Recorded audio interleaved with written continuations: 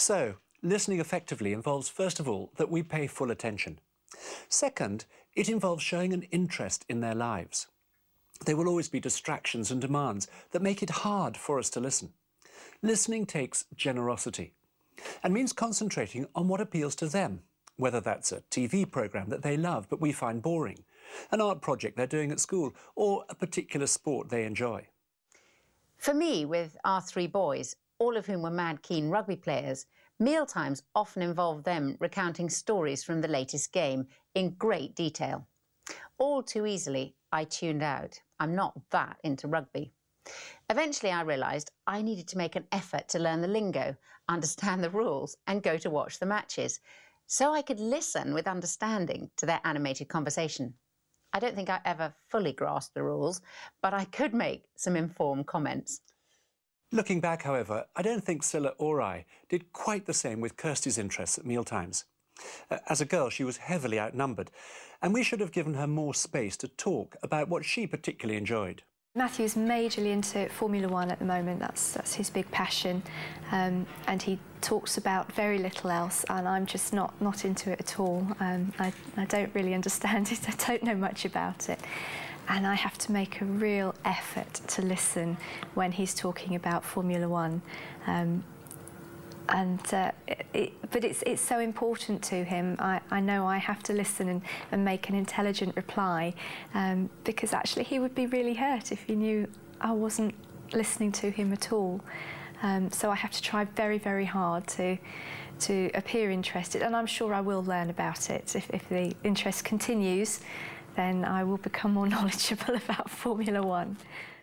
A third way to become better listeners is to avoid shutting them down. Where children are not listened to and maybe criticised and put down, they feel they can never please their parents and will tend to stop communicating their thoughts and feelings. We need to let them express what may be very different opinions to our own. It's through listening to them that we show we value their ideas.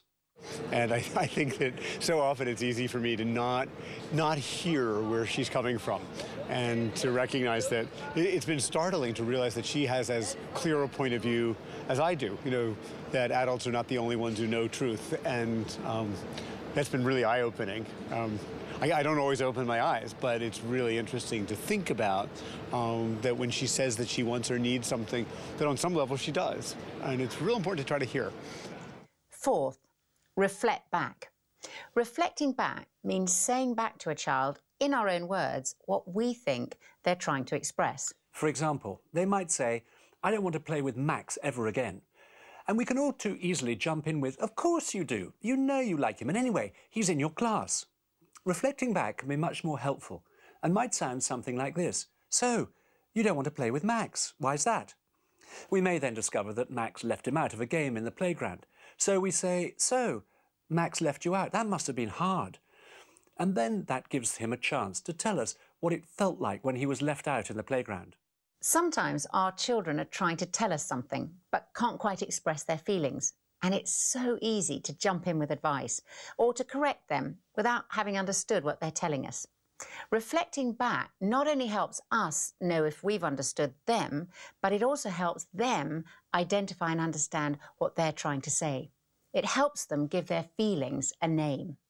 This way of listening particularly helps them express negative feelings, such as when they're sad or worried, frustrated or upset. This is empathetic listening, which is invaluable in every relationship with both adults and children. Empathising through listening will be really important where there's a bigger problem, such as a difficult teacher or a child being bullied. Owen spent, it was a very painful year, wasn't it?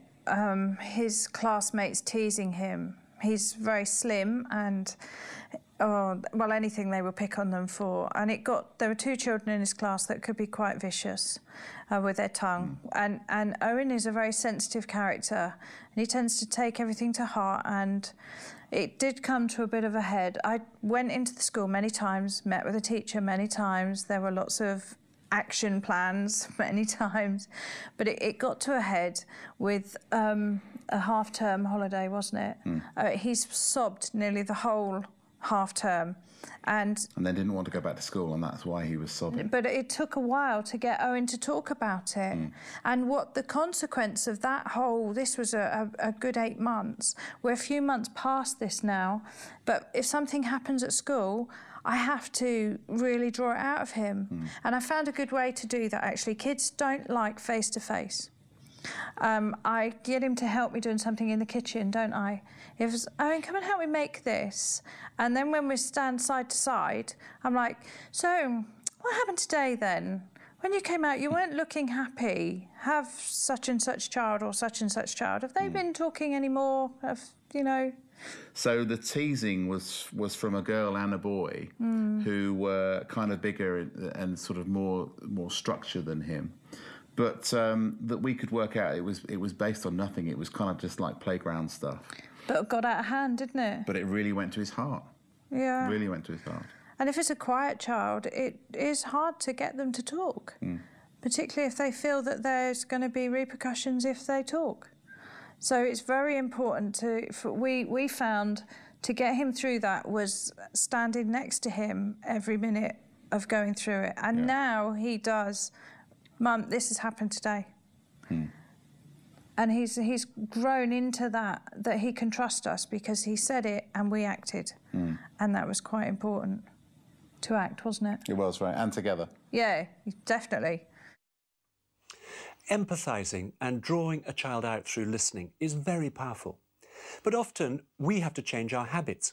One father said that the thing he realised was that when his children were upset, he tended to give them a cheerleader kind of speech.